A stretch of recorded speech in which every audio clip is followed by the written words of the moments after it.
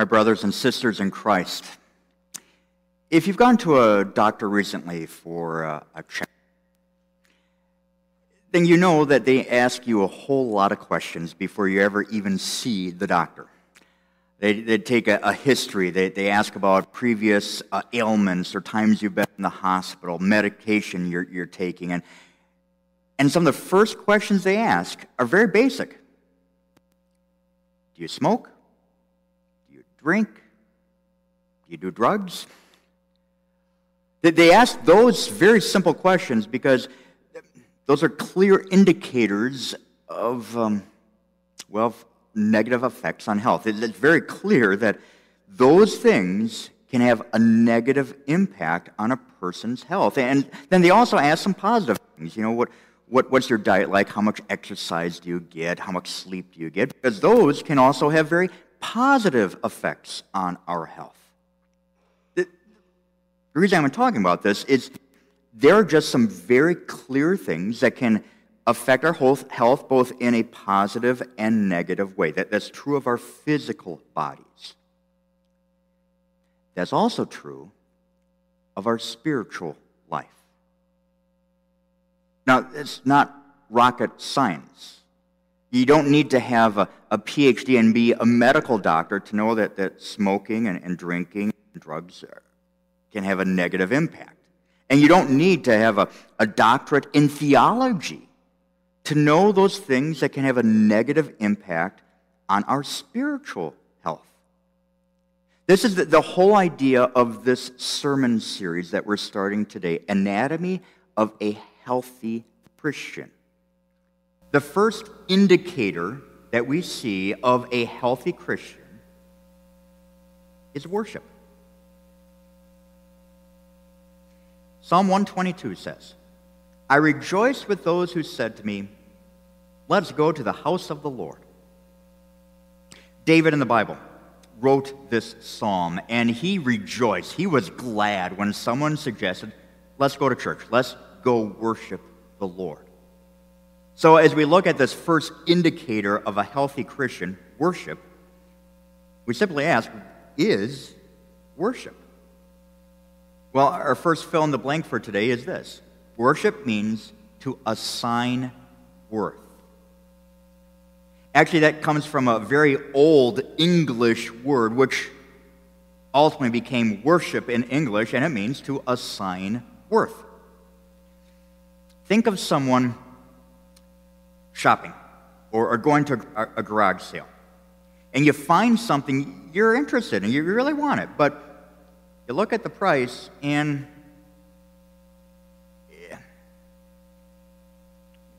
it's too much. You're not willing to pay that price for that item. It's not worth it. Now, if the price were a little lower, then it would be worth it, but not at the price that it is listed at. Really, in life, that is the case with so many things. There are things in life that we say are worth it, that have a value, and other things we're not willing to pay that price or to trade whatever it is to get it. Maybe you've rejected a job offer or even left a job because it just wasn't worth it.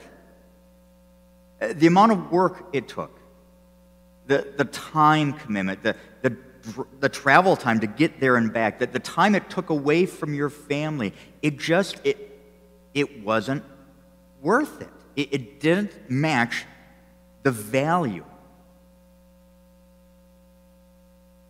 When we worship in church, we're doing the same thing. We are saying that worshiping God, praising Him, is worth our time and praise. We are saying God is worth, His value is such a high thing in our mind. We'll get up, we'll get dressed, we'll come here. We're saying God is worth our singing. He is worth our prayer. He is worth our listening and learning to what He says in His Word. We're saying He is worth our attention. He's worth our focus. We are saying God is worth our time and our praise. That then means the flip of that is also true. If God is worth our time and praise, and that's what worship is, then if we're not worshiping, then we're saying he's not worth our time and our praise. I want that to sink in. If worshiping him means he's worth our time and praise, then not worshiping him is saying he's not worth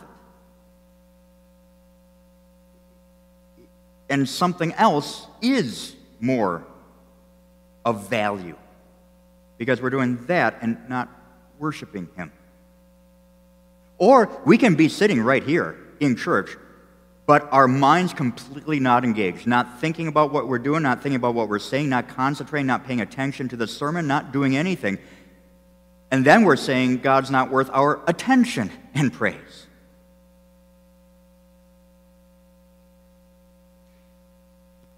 Psalm 99 says, "Exalt the Lord our God and worship at his footstool. He is holy." I'm going to give you a little Hebrew lesson, okay? So the Hebrew word that's translated here, worship, looks like this. It's pronounced chava, and it means to bow down. It means to pay homage, to be in humility.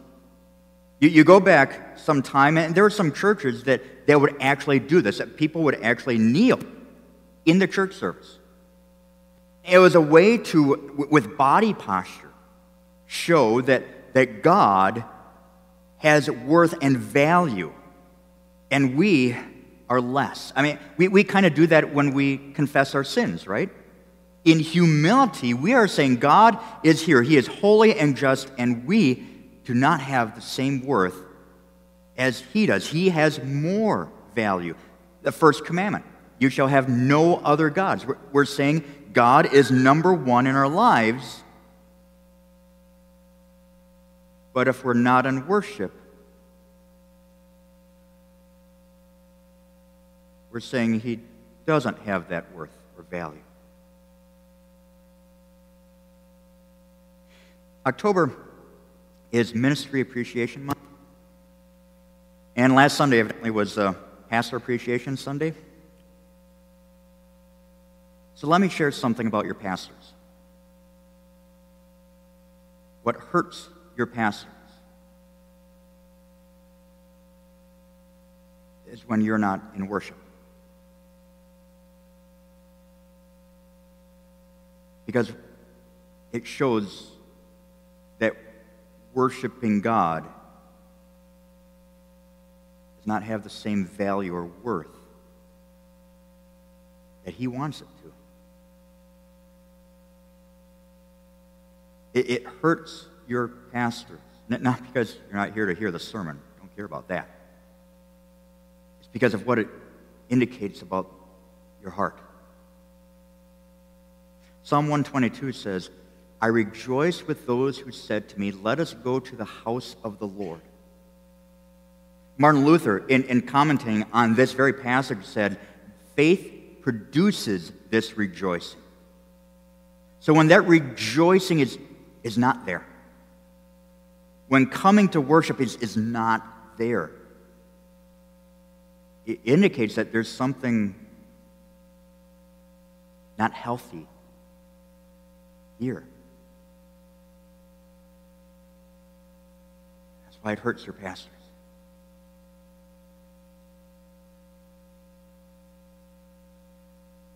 Understand where those thoughts, I don't want to go to church, or it's boring, or I don't want to pay attention, or whatever. Understand where those thoughts come from. Not from God. They come from the devil. I don't know if you remember this. A few years ago, height of COVID, we had this sermon series called Reset. The whole idea of the sermon series was that God was giving us this opportunity to reset our lives, to rethink about our priorities, what's really important, and make some changes to reset our life. That was 3 years ago. Maybe we need to do that again. Because God is worthy of our worship. The next fill in the blank there. God is worthy of our worship. Because even though we don't always show that with our actions, He definitely has shown that we are worthy, that we have value to Him. And here's the amazing thing. He showed it. He showed the price that He placed on every one of us, and it was the blood of His Son, Jesus. The Bible says the blood of Jesus, His Son, purifies us from all sin. His blood, which is more precious than rubies or gold or silver, than all the money in the world, is what He gave for you. Let me just illustrate that. Do you know what the GNP is of the United States, the gross national product? All the money made in a year. Last year, the gross national product of the United States, $25.46 trillion.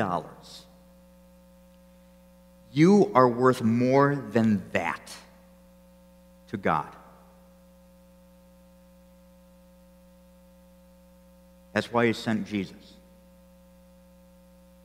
That is the value, the worth He has placed on you. Jesus died for your sins. We sinned, He died. He paid, we benefit. Even God's own name shows us that. And here's another Hebrew lesson for us. So Psalm 122 says, I rejoice with those who said to me, let us go to the house of the Lord. That last word, Lord, is all capital letters. The NIV translation, that translation's way to show that this is a very special Hebrew word. It even has a technical term. It's called the tetragrammaton. It means 4 letters because there are 4 letters in Hebrew. This is what it looks like. It's pronounced Yahweh. It's God's name, the Lord. And God Himself even describes what this special Yahweh Hebrew word means. He says, or this is what happened in Exodus 34. So Moses chiseled out 2 stone tablets like the first ones and went up Mount Sinai early in the morning, as the Lord had commanded him. And he carried the 2 stone tablets in his hands. Then the Lord came down in the cloud and stood there with him and proclaimed His name, the Lord. And he passed in front of Moses proclaiming, the Lord, the compassionate and gracious God, slow to anger, abounding in love and faithfulness, maintaining love to thousands, and forgiving wickedness, rebellion, and sin. This special Hebrew word, Yahweh, God's name, the Lord, it emphasizes how compassionate and gracious God is, slow to anger, abounding in love. He's faithful. He maintains love to thousands. He forgives wickedness, rebellion, and sin. Yahweh, the Lord, God's name, shows the value He has placed on us. And not only does His own name show us that, even the names He has given to us shows that. There's a fellow pastor that decided he was going to read through the Bible cover to cover, and he had a stack of note cards, and every time he came across a name or a term that describes us Christians, he wrote it on a card. And he paged through the entire Bible, and he ended up with 682 note cards. And then he divided them into 2 piles. Those cards that were negative, truthful, but negative, sinner, slow to learn, things like that. And then the other pile were the positive, We are his child, sons and daughters, chosen, loved, forgiven, those. And he put them in those two different piles. Do you know what the ratio was, the negative to the positive? 682 total cards. And the negative was only 72 cards. The positive, 610. Here's the picture. 9-to-1 ratio, 90% positive, 10% negative.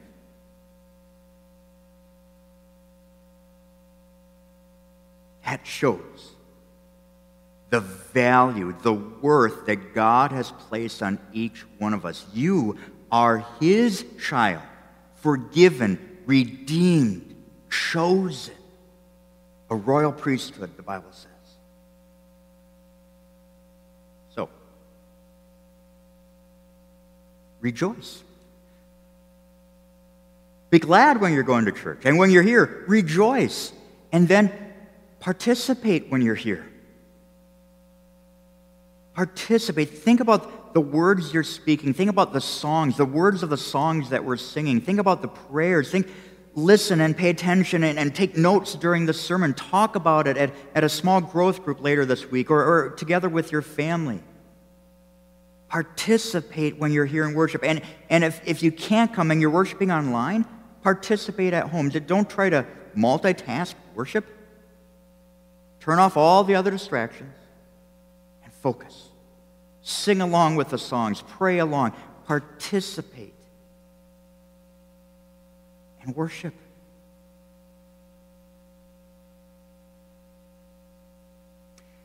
Whenever you go to a doctor and they ask all those questions, they're not trying to be nosy.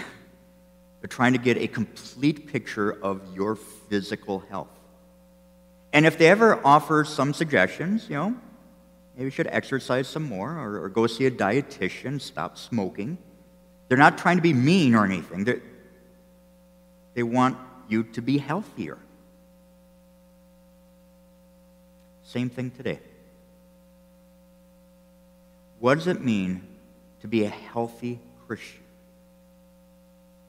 We're going to look at that throughout these weeks here. We're going to look at other indicators of what a healthy Christian looks like. But for today, in this anatomy of a healthy Christian, today, a healthy Christian is one that worships. One that ascribes worth to God because he has placed worth and value on us. Amen.